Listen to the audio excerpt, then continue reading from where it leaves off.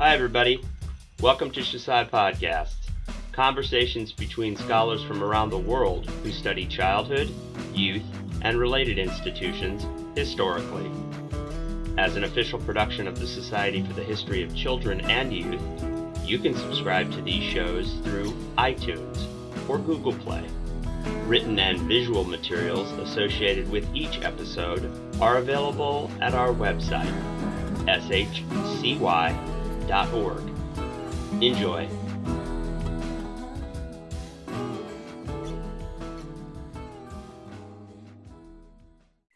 Hi, and thank you for joining me. I'm Erika Moretti. I'm an assistant professor in the Department of Modern Languages and Culture at the Fashion Institute of Technology. I'm here with Dr. Eden McLean, an associate professor of history at Auburn University. And we will be discussing her work, Mussolini's Children, Race and Elementary Education in Fascist Italy, which came out in 2018 with the University of Nebraska Press. McLean's book analyzes the evolution of racism in fascist Italy through the lens of state-mandated youth culture. With the goal of rejuvenating the Italian race, the fascist government attempted to mold its youngest citizen to constitute a second Roman Empire. It's very much of a treat for me to be able to speak to another historian of education and an historian of childhood as well. And I'm really looking forward to the conversation that we're going to be having today. So thank you, Eden, for being here. Well, thank you for being willing to chat with me about my work. Of course. So I would like to start out by talking a little bit about what is the inspiration for your book. Tell us a little bit about the intellectual journey, the inspiration that led you to write it. Sure. Yeah, thank you for that. So I'm going to try not to be too much of a historian and back up too far, which is my want, but there are a few threads that really sort of interweave to make this book happen or made this book happen. And the first is the reason why I do modern Italian history in the first place, which is generally speaking, because as I started exploring modern Italian history, I was struck by the fact that Americans often do not engage with modern Italian history when discussing 20th century history. And particularly Italy's ongoing sort of grappling with fascism has been, and the American sort of lack of information about Italian fascism has always struck me as really interesting. Because Italy, to me, was at sort of the center of intellectual, social, and cultural movements and crises for the first half of the 20th century. I mean, throughout the 20th century, but especially the first half of the 20th century in my as regards my interests. And instead, Americans often tend to compare Italy with Germany or Britain or France or whatever else, instead of exploring it on its own. And yet what I sort of want to emphasize is that I think modern Italy we can't understand any of these conversations or national contexts without also understanding the transnational conversations they were involved in. And more pointedly, I don't think we can really understand Hitler and Nazi Germany without understanding Mussolini and fascist Italy. So that's my sort of the first broadest thread. And then more specifically, I've been struck by the really stark and often strident claim that racism played no or very little inherent role in Italian fascism, or at least not until Mussolini started dealing with Hitler. And I found this claim coming from lay people as well as historians, particularly curious considering Mussolini's own rhetoric and policies regarding so-called non-Italian people from his earliest days in power. And that's not to say that there has ever been any doubt that there were individual racists within the fascist regime, but I wanted to try and figure out what, if any part, ideas of race and racism played sort of more at the heart of Italian fascism. And so what I really wanted to do was think about sort of what the nature of the fascist project was, what were its goals, and what were the ways in which the regime hoped to reach those goals. And I became especially, so that's another thread. And then as I started exploring this question of what role racism actually played in the fascist regime, as I'm looking in the archives, I began to recognize that one of the most critical tools that the fascist regime used to disseminate its messages was the education system, and in particularly the elementary education system and sort of the organizations, institutions associated with it. Because children were required to attend school until the age of 14, and they were a captive audience, and they were also considered sort of malleable. Their brains, their bodies were considered malleable, supposedly making them excellent sort of vessels for the ideals of the fascist state. And moreover, from my perspective, the education system was an excellent lens with which to interrogate fascist beliefs, because the lessons had to be stripped down to its barest bones, and the most easily understandable and digestible for their young audience. So those were sort of the three main threads that really brought me to the book. That's great. Thank you. I have a quick question regarding your second thread. I mean, what is the extent of the denial of, Italian scholars and Italian intelligentsia with regard to the issue of, the Mussolini being racist or not, or Italians having been racist or not during the fascist regime? Yeah, I mean, it's a good question, and it's not an easy one to answer. One, because more and more there are scholars coming out with really valuable and rich studies of anti-Semitism, of under fascism, of fascist imperialism, of the influence of Italian fascism and fascist imperialism on Nazi Germany, right? So it is becoming a much richer field. Right.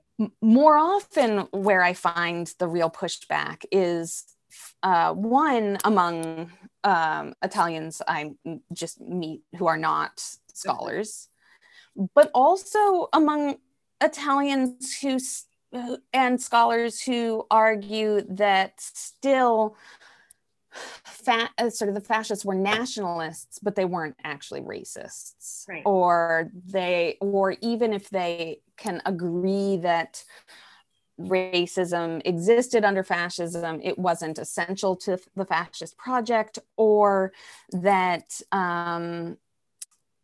that they came to it late in the game, or they have a very hard time grappling. I've gotten a lot of pushback, I should say, on determining that this is a more generic racism. Right, and your book starts with one of those pushback. It's a really great way to sort of like enter the topic. I found it like a very convincing hook to sort of like start reading and seeing, how is this topic now debated in Italy nowadays. So thank you. I want to continue by talking about what do you think kind of contribution your book makes into sort of a larger context? We've talked a little bit, we've contextualized your work within this sort of like Italian studies panorama.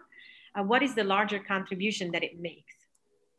Yeah, well, one of the things that I really aimed to do with this book is to bring Italy and the sort of the case study of fascist Italy into these larger conversations, so that it is just as much about the fascist experience or the fascist ideology as it is about these ideas, these concepts more generically. So in other words, it forces, I think my book really, it forces us to engage with the often intersecting concepts of race and nation and gender and ethnicity in the modern Italian context.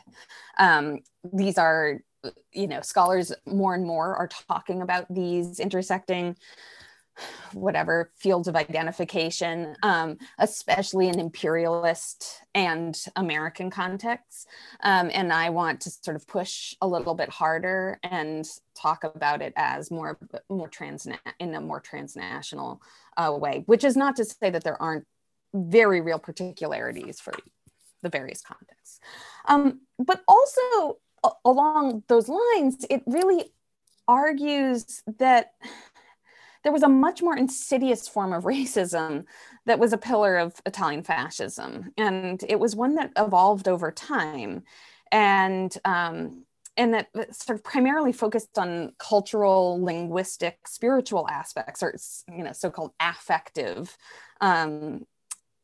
aspects of Italian identity, but that these were the characteristics that sort of signaled national superiority and racial superiority.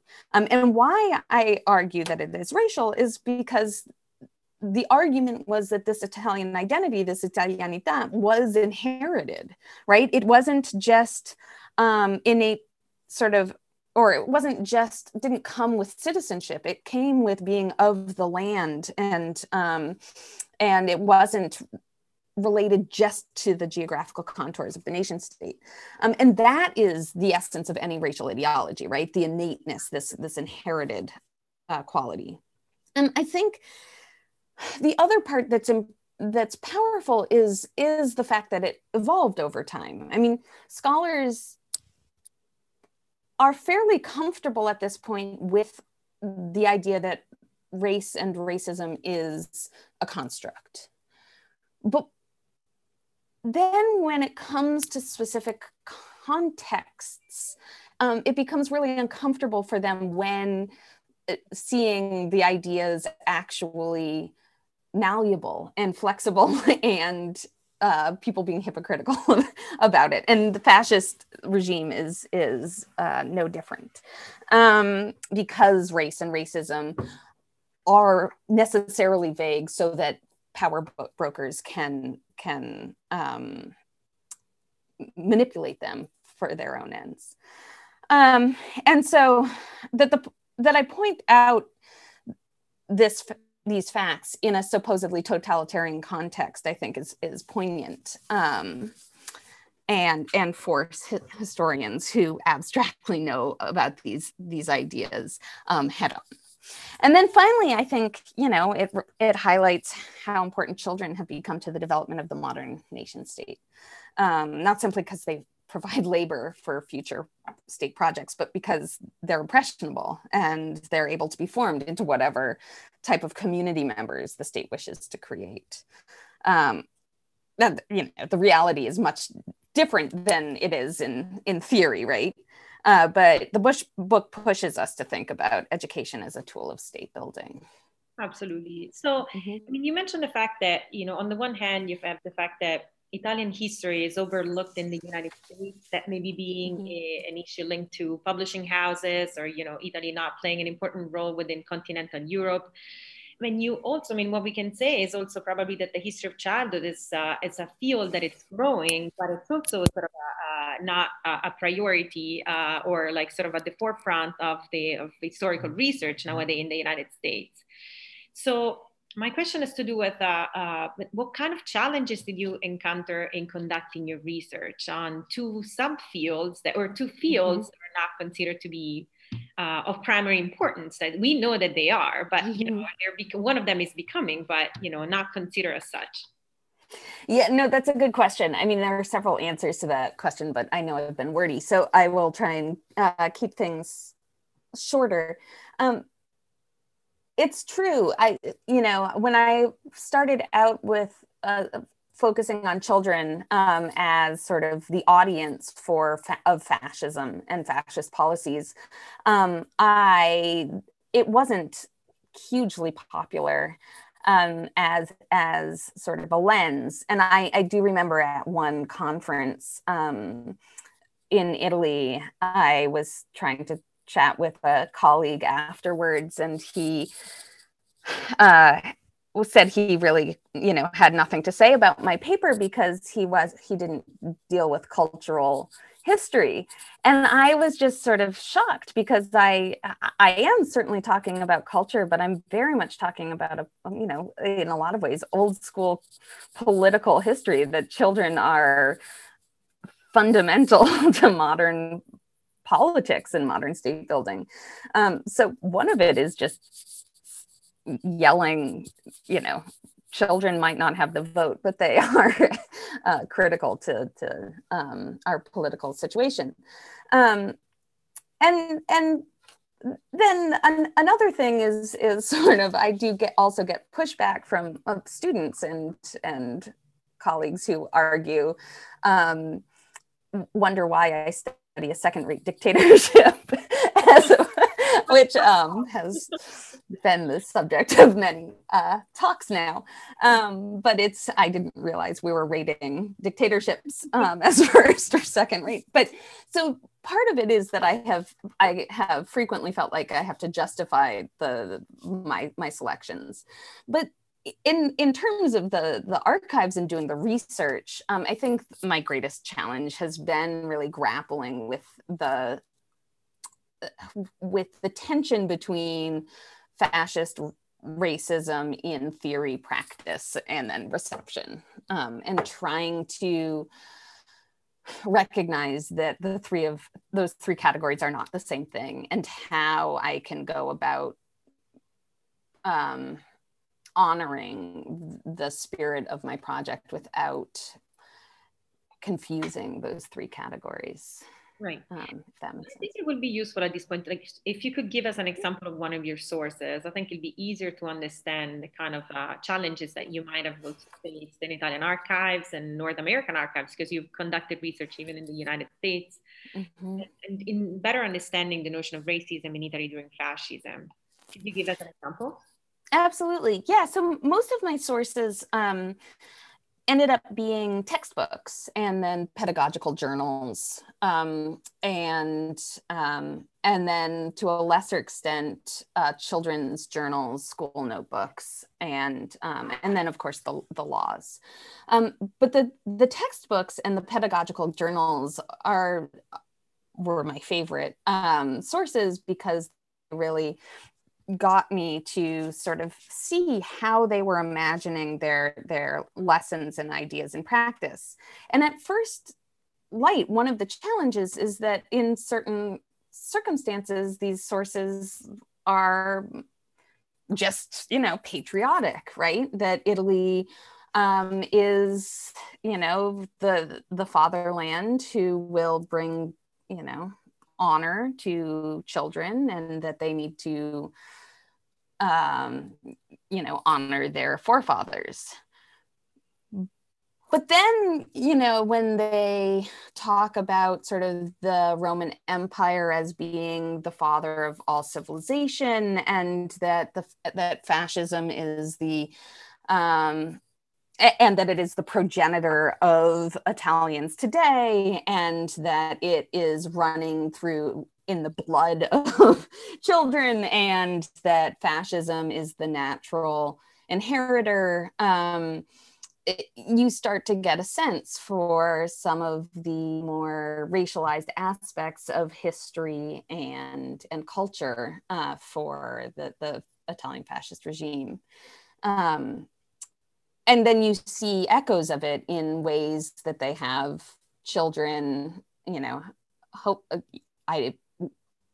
they could be made up, but children writing in to articles and newspapers about their patriotism and excitement about going in and conquering Ethiopia and civilizing the Ethiopians, and also proving their cultural and racial superiority to Africans and other Europeans alike. Right.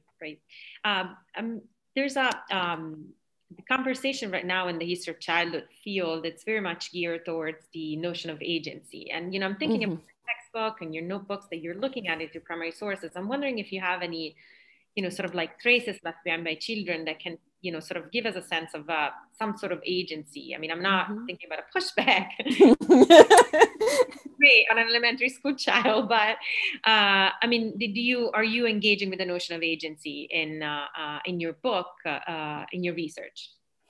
I mean, if I'm perfectly honest, I don't really deal with the question of agency from the children's perspective, for a variety of reasons, but primarily because I'm interested in the goals of the fascist state. And as regards the fascist state, they didn't think of children as agents in and of their own rights, but as vessels who, and sort of puppets who could be molded into whatever form the state wanted. Of course, we see pushback and we see agency on the part of children and their parents in the fact that the fascist state had to constantly revise their policies and laws, and that Mussolini was consistently frustrated by the lack of sort of Italianization within, and sort of nationalizing, creating national unity among all Italians, right? So we do see echoes of this. And we see echoes in memoirs from children. Of course, memoirs are complicated because they come after the fact. So, right. So it's a huge gap in my work in a certain way. I think of that as a separate project, and an equally, if not, if not more powerful study, but one that requires a different set of questions and sources. You mentioned, we talked a little bit about this, but I was wondering if you could delve a little bit more into sort of a parallel historical phenomena in other countries. I mean, your book is in dialogue with other texts that deal with different countries. Could you give us a little bit of an overview, just to draw some connections? Yeah, sure. So if we look at, where I sort of diverge from a lot of texts is that I am merging sort of both the sort of a study of racism in fascist Italy with a history of education and youth culture. And so there are lots of studies and a growing number of studies of children and youth culture, as this organization is familiar with, in the United States and in Britain, right? Especially the physical education movements, the Boy Scouts, Girl Scouts, and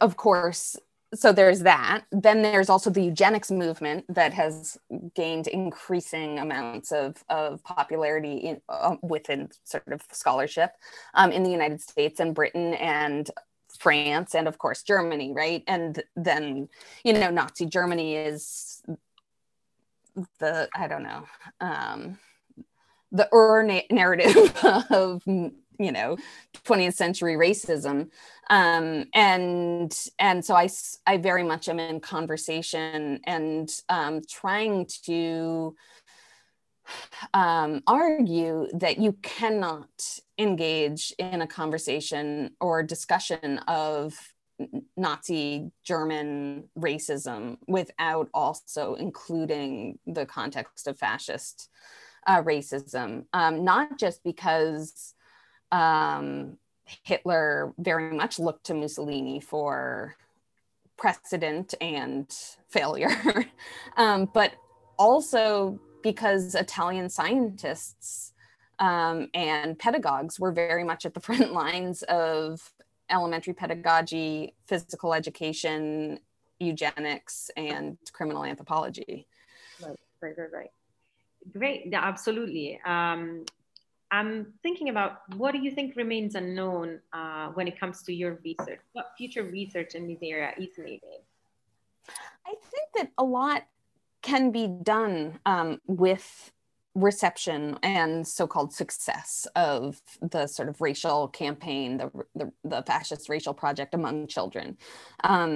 Because it's, often the pushback is, okay, so these were their ideas, but how successful was it? The Italian military was not very successful in World War II, which, anyway, that's a longer conversation. But and so I think a much more in-depth discussion and an examination of the reception of these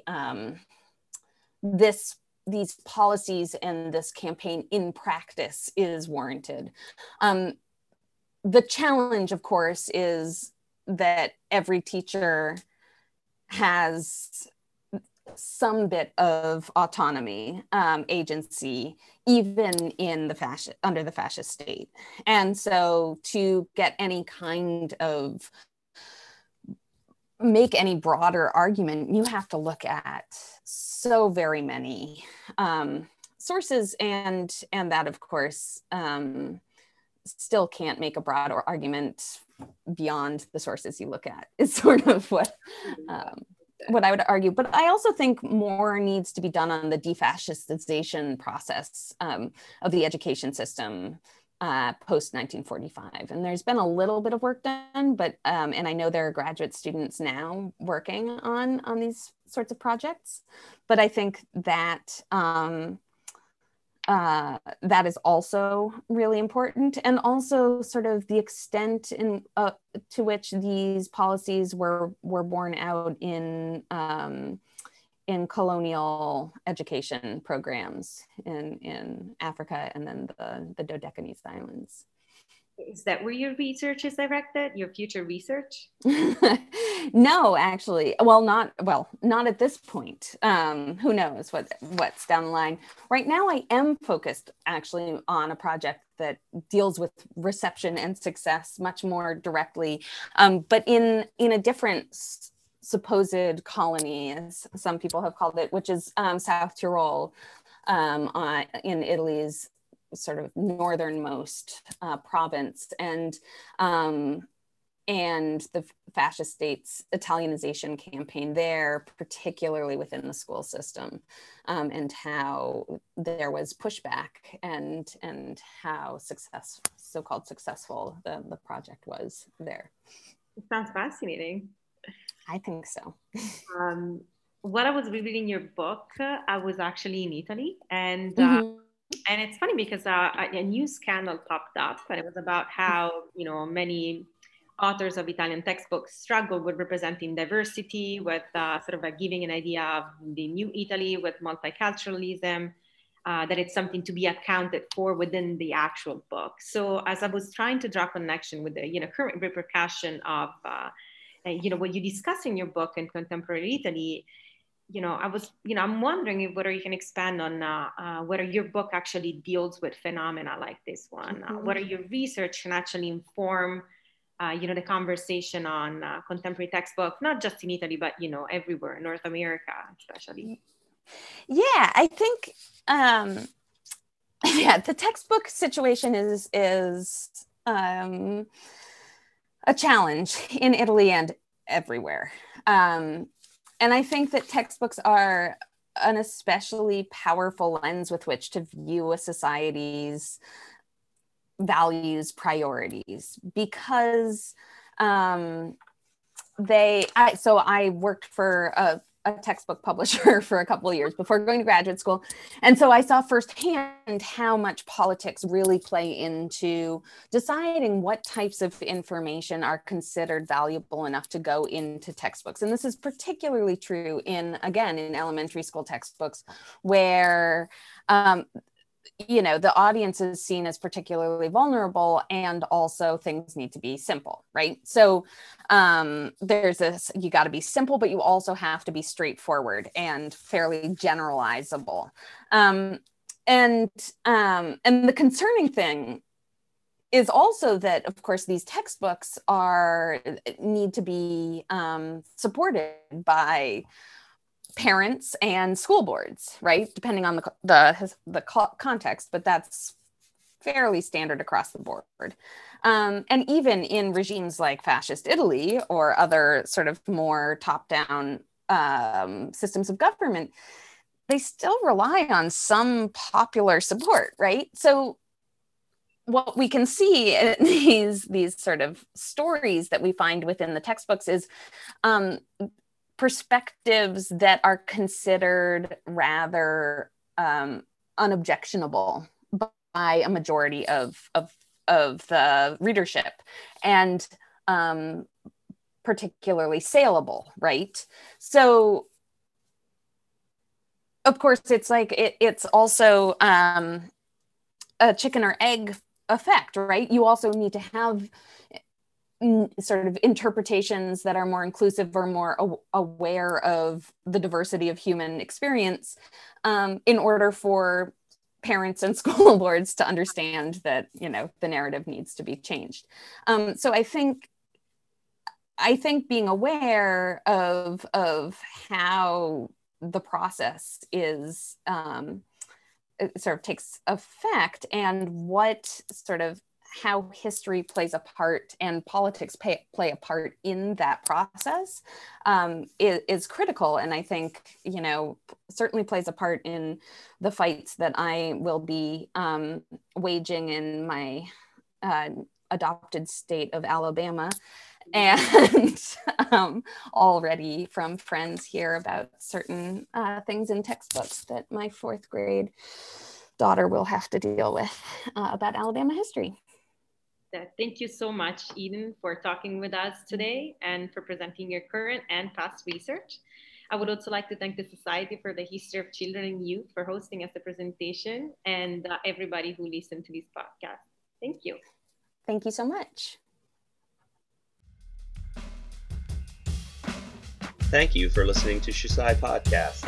You can find more materials and features from the Society for the History of Children and Youth online, shcy.org.